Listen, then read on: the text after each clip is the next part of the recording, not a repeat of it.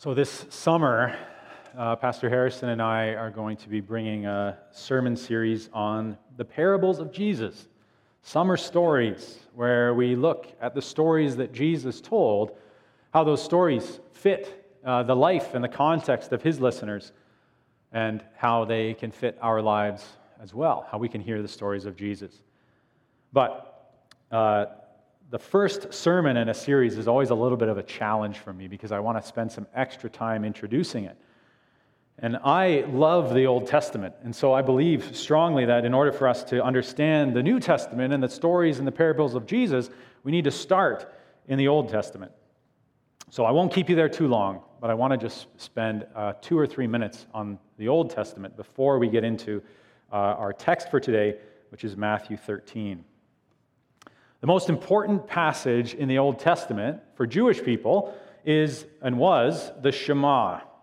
Shema is a Hebrew word, and it refers to Deuteronomy 6, where Moses says to the Israelites, "Hear, O Israel, the Lord our God, the Lord is one. Love the Lord your God with all your heart, with all your soul, and with all your strength. These commandments that I give you today are to be upon your hearts." Jesus summarizes the Shema in Matthew 22 when he says, "Love the Lord your God with all your heart, your soul, and your strength. This is the first and greatest commandment, and the second is like it. Love your neighbor as yourself." Jesus quotes the most important passage in the Old Testament to the Jewish people when he tells them how to live. He quotes the Shema. But Shema is a Hebrew word that we also have in English. It's the first word of that passage that I read. Shema is usually translated as hear. Hear, O Israel. That's the Shema. But Shema means a lot more than just hear. It also means listen. Shema also means understand, and Shema also means obey. All of these meanings are tied up in this one Hebrew word. Now, you might either not care, which I appreciate, or you might think that's way too much meaning to cram into one little word. But I just want to challenge you as we start to say, can you really say to your parents, "I heard you," when you didn't really understand what they said? Can you really say to your spouse, "I understand," when you didn't do what they asked you to do? And if you really do obey God and what He calls you to do, what He asks from you, it's of course because you first listened to Him. You understood what He was calling you to do, and then you put it into practice. All of these are Shema. So now, why am I going down this big rabbit trail before we even get into this series? Well, it's because in every parable that Jesus tells in the New Testament, He says something like this: "The one who has ears to hear, let them Shema." Let them hear. Jesus intentionally connects every single one of His parables to that central summary of the law. Love the Lord your God with all your heart, with all your soul, with all your strength, and love your neighbor as yourself. So now, let's hear the word of the Lord. Let's listen. Invite you to listen to what God is saying to you through His word. And then even to take time during and after the service to reflect, to meditate, to understand, and to commit to obey, to do what God is calling you to do, to give what God calls you to give, and to live how God calls you to live. We're going to read together Matthew 13, and we'll read the first 23 verses, the parable of the sower. We always pick up the story in the middle, and so this story begins. That same day, Jesus went out of the house and sat by the lake. That's the Sea of Galilee. Such great crowds, large crowds gathered around Him that He got into a boat and sat in it while all the people stood along the shore. And then He told them many things in parables. This is one of them. A farmer went out to sow his seed. As he was scattering the seed, some fell along the path, and the birds came and ate it up. Some fell in rocky places where it did not have much soil. It sprang up quickly because the soil was shallow. But then the sun came. The plants were scorched, and they were withered. They withered because they had no root. Other seed fell among the thorns, which grew up and choked out the plants. But still other seed fell on good soil, where it produced a crop 100, 60, or 30 times what was sown. Here's what I promised. Whoever has ears, let them hear. After this, the disciples came and asked him, "Why do you speak to the people in parables?" Jesus replied, "Because the knowledge of the secrets of the kingdom of heaven or the kingdom of God have been given to you, but not to them. Whoever has will be given more, and they will be given more in abundance. But whoever does not have, even what they have will be taken from them. This is why I speak to them in parables. Though seeing, they do not see. Though hearing, they do not understand. In them is fulfilled the prophecy of Isaiah. You'll be ever hearing but never understand. You'll be ever seeing but never perceiving. For this people's heart has become calloused. They hardly hear with their eyes. They have closed their ears. Otherwise, they might see with their eyes, hear with their ears, understand with their hearts, and turn, and I would heal them. But blessed are your eyes, because they see, and your ears, because they hear. For truly I tell you, many prophets and righteous people long to see, to look, and to see upon what you see, but they did not see it, and to hear what you hear, but they did not hear it. And then Jesus does the only thing that he does in the New Testament. He explains one of his parables. He says, listen to what the parable of the sower means. When anyone hears the message about the kingdom and does not understand it, the evil one comes and snatches away what was sown in their heart. This is the seed sown along the path. The seed falling along rocky ground refers to someone who hears the word and at once receives it with joy. But since they have no root, Since they have no root, they last only a short time. When trouble or persecution comes because of the word, they quickly fall away. The seed falling among the thorns, refers to someone who hears the word, but the worries of this life, the deceitfulness of wealth, choke the word, and they make it unfruitful. But the seed falling on the good soil refers to someone who hears the word and who understands it. This is the one who produces a crop yielding 100 or 60 or 30 times what was sown. So far, the reading of God's word. Now that we took a moment to read God's word, it struck me that I don't think any of us, very few of us are farmers, and none of us are farming the way that people were in Jesus' day, in very small plots where we're sowing seed by hand. I think I can say with confidence, none of you are doing that. So I wanted to share another story with you this morning. An imaginative retelling of this parable, and I'm going to try and do this each week. Each week I'm going to post online my version, my take of Jesus' parable, using elements that are more common to everyday life in Calgary.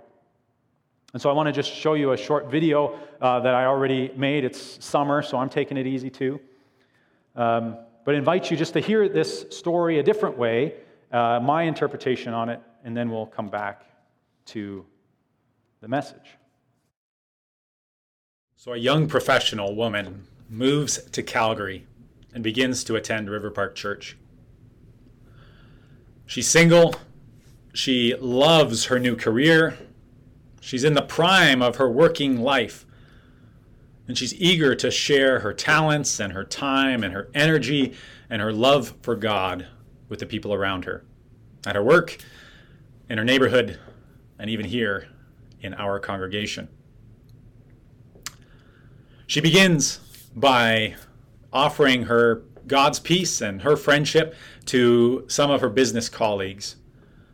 But unfortunately, they misunderstand her advances, her friendship as romance, because that's what they want. And the relationship quickly comes to nothing. But she has other friends at work and in her neighborhood, and she's eager to spend time with them and get to know them better, but quickly finds out that there's already a group of them gathering on 1 or 2 nights a week to share some drinks and some conversation. But when she joins that group, she quickly finds, after just a few meetings, that these people are so frustrated and consumed by their lives, by complaints about their employers or frustrations with the government, that there's no room really to go deeper with them and to have the kind of meaningful friendship that she's looking for. So she moves on. But she finds others in her situation, even some at River Park Church. And as she gets to know them, she invites them and is invited into relationship with them. Another disappointing thing happens. She finds that these people are so consumed with their own lives, so busy with their own schedules, that when she tries to set something up, people regularly show up late, or they cancel and reschedule. There's just no room for her to break into the community. These people are spending their lives, their energy, and their focus on things that they've already decided are most important. And so they have no energy left. But finally, amidst all of her looking and wondering and offering her peace, the peace of God, to others, she finds a few folks. Some people in a situation very similar to hers. Some people in a situation very different from hers. And yet, with these few, she finds deep joy and peace. She finds friendship and opportunity to grow deeper together, to share in life, in joy and struggle. She invites them over and they come and they return her invitation as well. And pretty soon, other people are hearing about the joy and the fun and the beauty that this little group of oddballs and new folks to one another. Other people are finding out about this group. They're interested. They're drawn in. They begin to wonder to themselves and even to others, what is it that makes this band of misfits so loving toward one another, so committed to each other, so joyful, even in the midst of the struggles of everyday life? And soon the group of 2 or 3 grows to 10, grows to 15, to 20. And as it grows, joy increases. Not just joy for the group, but even joy for this young, talented, wonderful woman whom God is using to bless people in her work, in her neighborhood, and even here at River Park Church. Jesus says to us, those of us who have ears to hear, let us hear.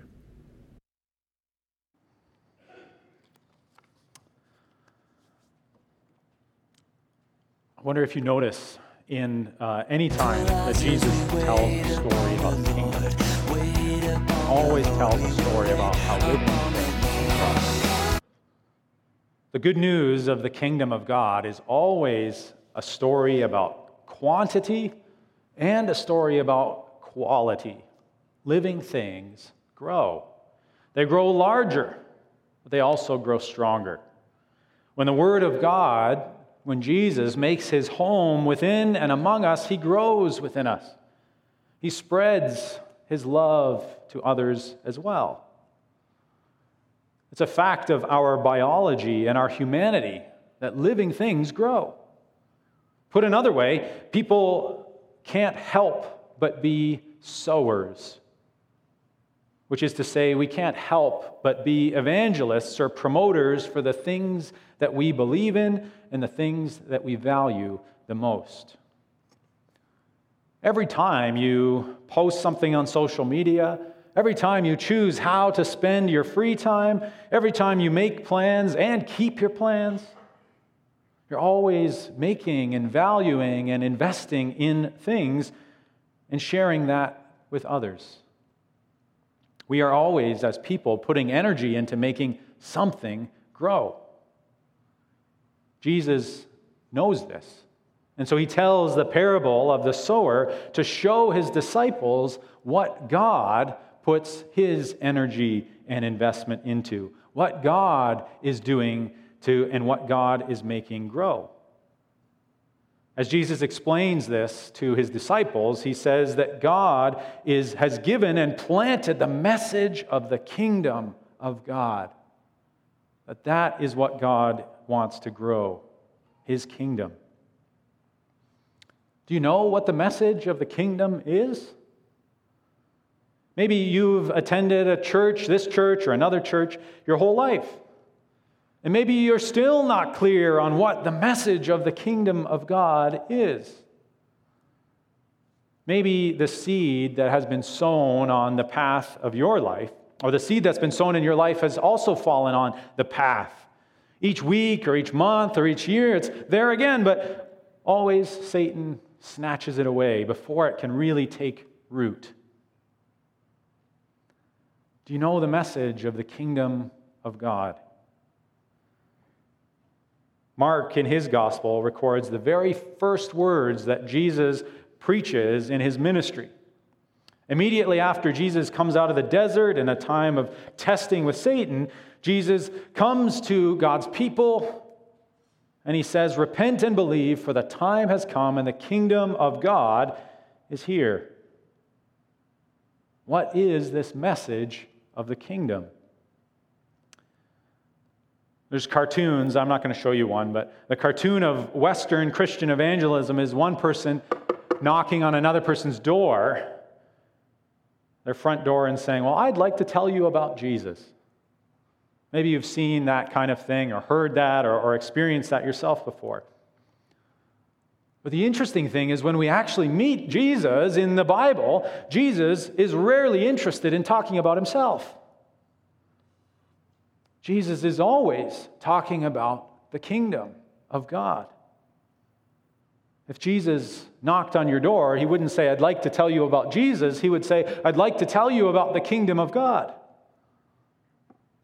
Jesus' focus is the kingdom of God coming to earth. And if Christians want to be like Jesus, then we don't just need to talk about Jesus. We need to talk about the things that Jesus talked about, to follow the way of life that Jesus lived. The message of the kingdom of God is what the sower plants, Jesus says, when he sows his seeds. It's very simple to say, but also very challenging to find and experience. The message of the kingdom of God is, on the one hand, an expansive message, and on the other hand, a very personal and individual message. The expansive part is that God is in charge of everything in our world. But our world doesn't recognize God as king.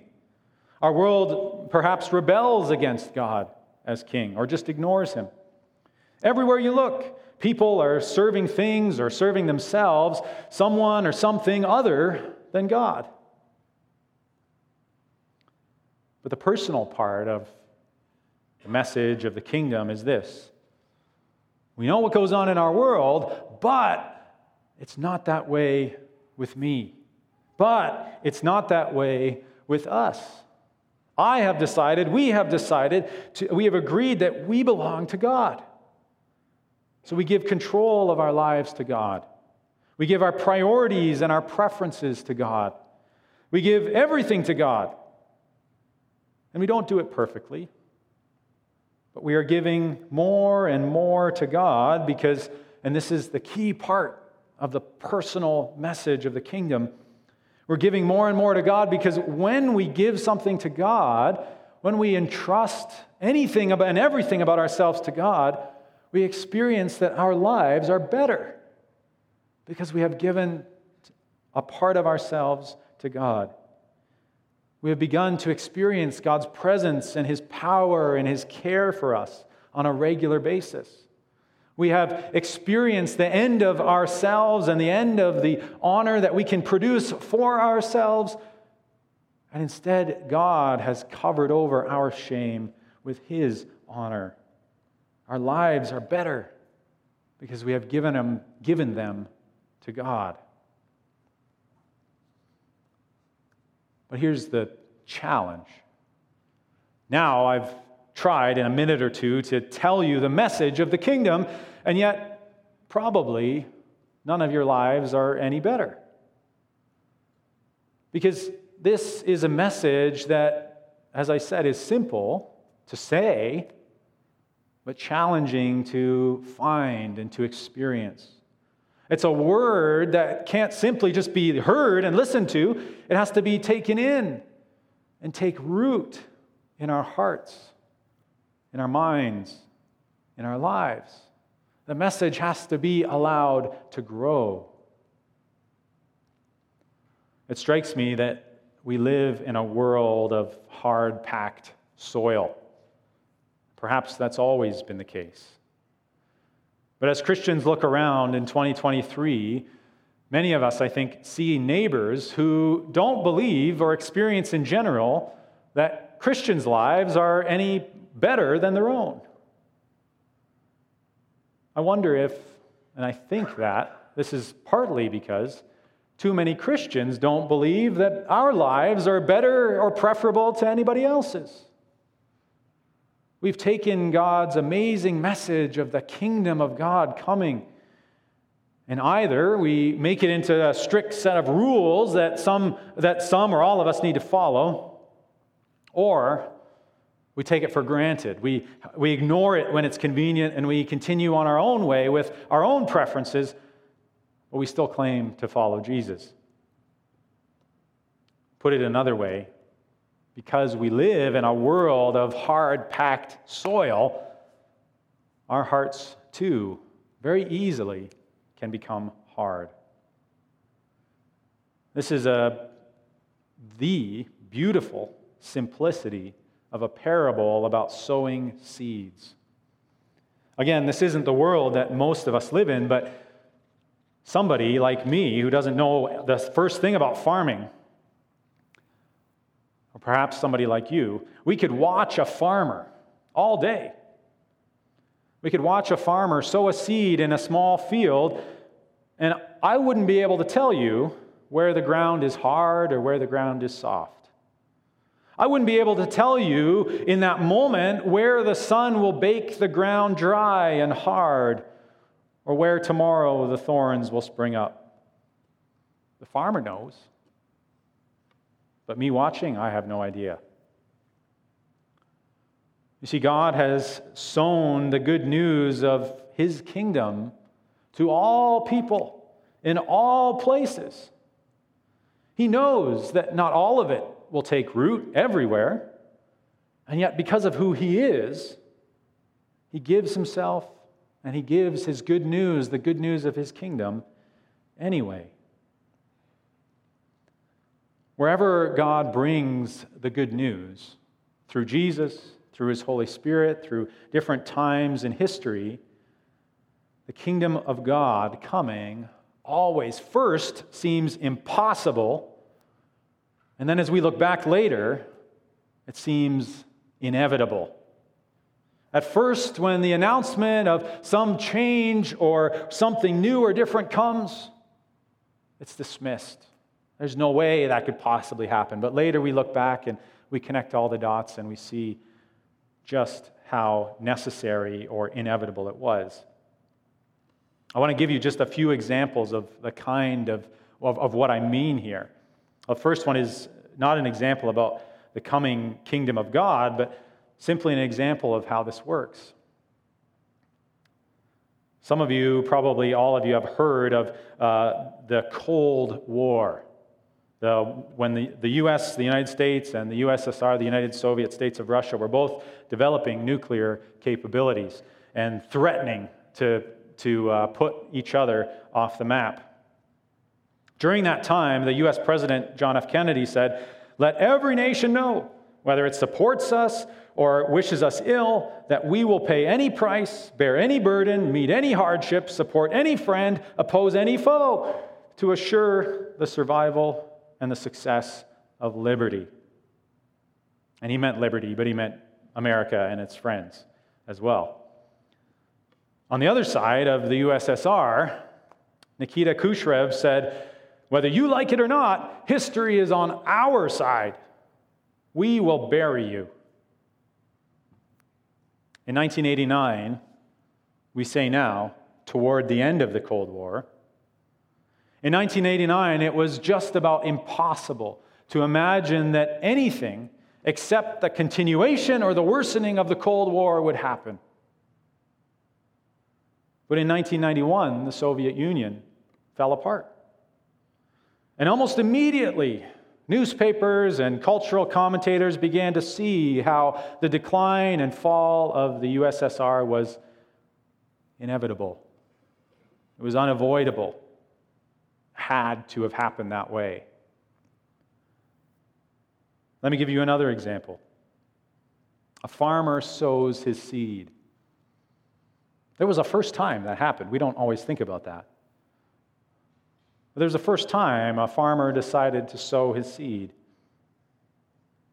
The first time you just dump food on the ground, it's impossible to imagine that anything would grow.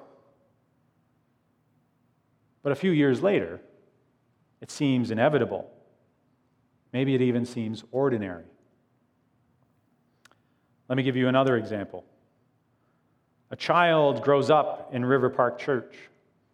As a community, we see and know and love them. It seems impossible to us that they would ever leave the faith. But years later, we look back, and it seems like it was inevitable. It was the only way it could have gone. These are the times and the places where God's kingdom and the message of God's kingdom breaks in. Between what seems inevitable or what seems impossible and what later we see was inevitable. To put it in the picture of this parable, many of us experience in many different ways that we are living life on the path, among the rocky places, beneath the thorns. We are not so different from those who have gone before, who have missed out on the growth and the life and the joy of the message of the kingdom of God. For 400 years before Jesus was born, the Jewish people walked through a period of darkness and silence. If you read your Old Testament, it ends with the book of Malachi, the last of the Old Testament prophets. And there were many prophets who God gave his people, and they listened to some of them, and they ignored other ones, but the prophets were always there. But between the end of the Old Testament and the start of the New, just between those two pages is 400 years. And for 400 years, God was silent. It began to seem impossible to God's people that God would ever speak again. And then Jesus came, and he came announcing, "Look, the kingdom of God is here." It sounded impossible. Unbelievable. Jesus was accused of blasphemy, of taking God's name in vain and lying about who God was or what God said. But today, any Christian theologian, any Christian book you pick up will say, well, it was inevitable. Jesus had to have come. Not only are we not surprised at Jesus' incarnation, we're clear that it was unavoidable. This is how God works and how the good news of the kingdom breaks into our world. God meets his people in these moments when something seems impossible. And the next, when it seems to have been inevitable. Today, too, we live in times where the ground is shifting underneath us, and I don't mean the farmland. I mean our cultural landscape is shifting and changing rapidly. The state of our hearts are shifting and changing rapidly along with it. From 1991 until 2006 was 15 years. 1991, as I said, was the fall of the USSR, which changed our world in a number of ways. 2006, YouTube went mainstream. Facebook, you could sign up for Facebook as an adult in the US and Canada. You didn't just have to be a student. Cell phones by 2006 had become pretty widely available. In 2006, the Human Genome Project sequenced its first human gene, the entirety of it. But the next 15 years saw even more changes.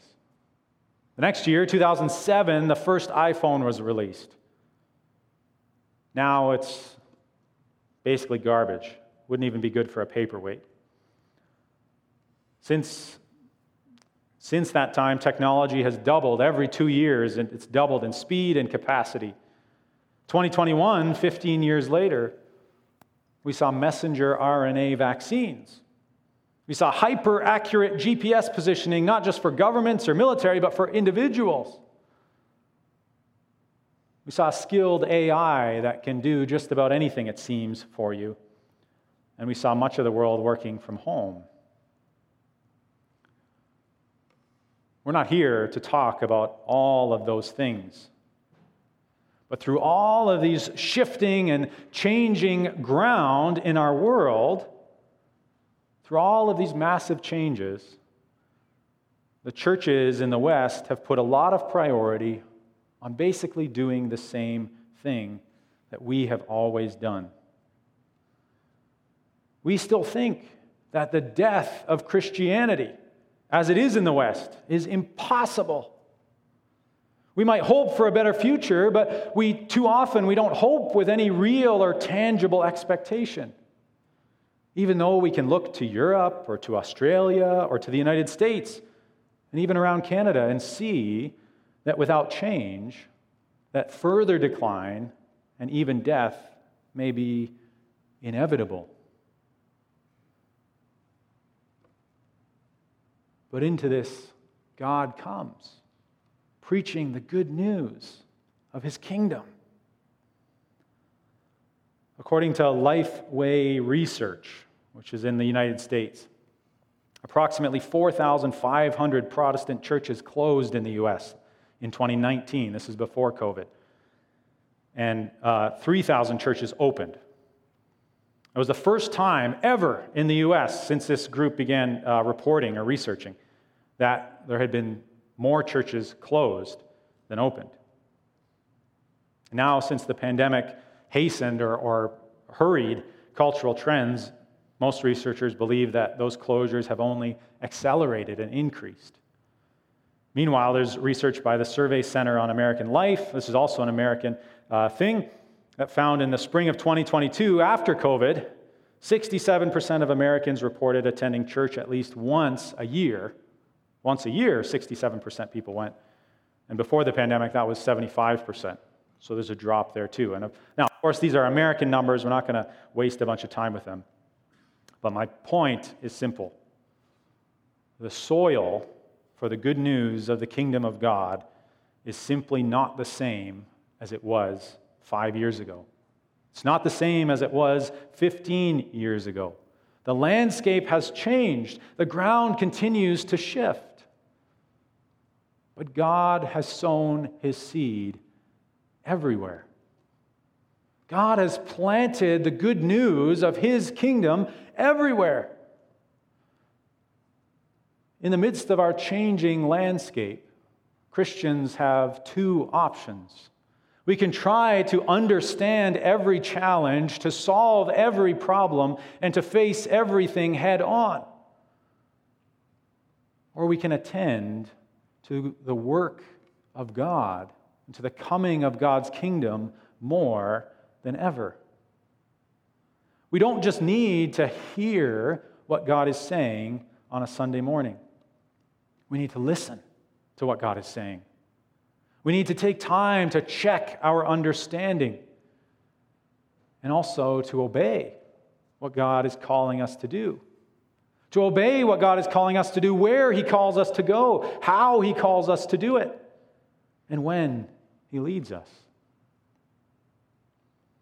If I say to you this morning that the Spirit of the Lord is doing a new thing, you might shake your head after all what seems like disheartening news. You might shake your head in disbelief. You might think it's unbelievable or impossible. You might even think I'm being blasphemous or too light with the Word of God. It may seem impossible that God is doing a new thing, and yet the message of the kingdom of God always comes between the impossible and the inevitable. If we try to understand and face everything that goes on in our world, we will never begin to obey and do what God is calling us to do.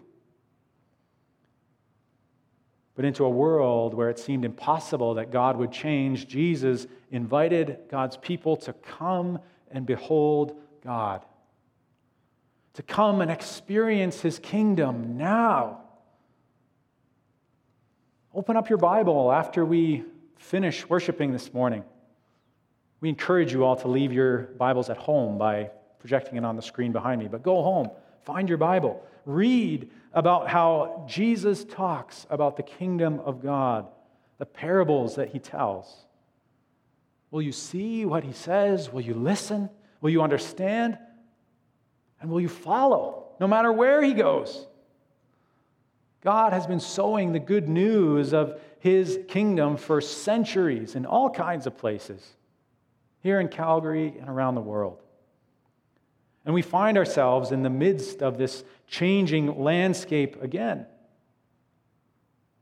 We will see more fruit and more blessing when we give up more of ourselves, when we hear what God wants us to hear, when we see and enjoy God's kingdom, when we obey what He's calling us to do. God, and through His good news of His kingdom, always has more for us. He always invites us not just to hear it, not just to listen, not just even to understand, but also to obey and to follow Him. We'll be getting more into this throughout the rest of the summer. But for now, I want to invite you, please, to bow your heads and pray with me.